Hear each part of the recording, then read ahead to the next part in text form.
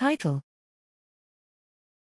Different time encoding strategies within the medial premotor areas of the primate. Abstract: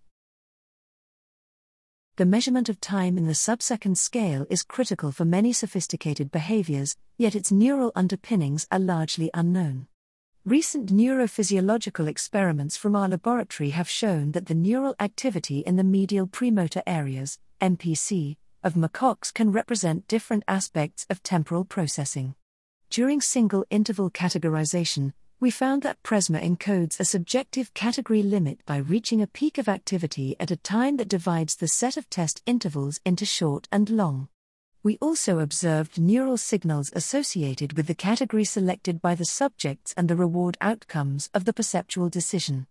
On the other hand, we have studied the behavioral and neurophysiological basis of rhythmic timing. First, we have shown in different tapping tasks that macaques are able to produce predictively and accurately intervals that are cued by auditory or visual metronomes, or when intervals are produced internally without sensory guidance. In addition, we found that the rhythmic timing mechanism in MPC is governed by different layers of neural clocks. Next, the instantaneous activity of single cells shows ramping activity that encode the elapsed or remaining time for a tapping movement. In addition, we found MPC neurons that build neural sequences, forming dynamic patterns of activation that flexibly cover all the produced interval depending on the tapping tempo. This rhythmic neural clock resets on every interval, providing an internal representation of pulse.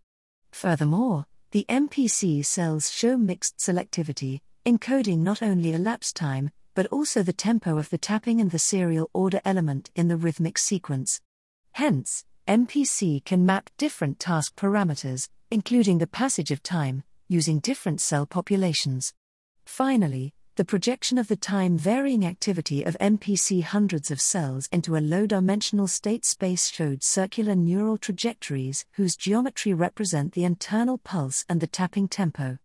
Overall, these findings support the notion that MPC is part of the core timing mechanism for both single-interval and rhythmic timing, using neural clocks with different encoding principles, probably to flexibly encode and mix the timing representation with other task parameters.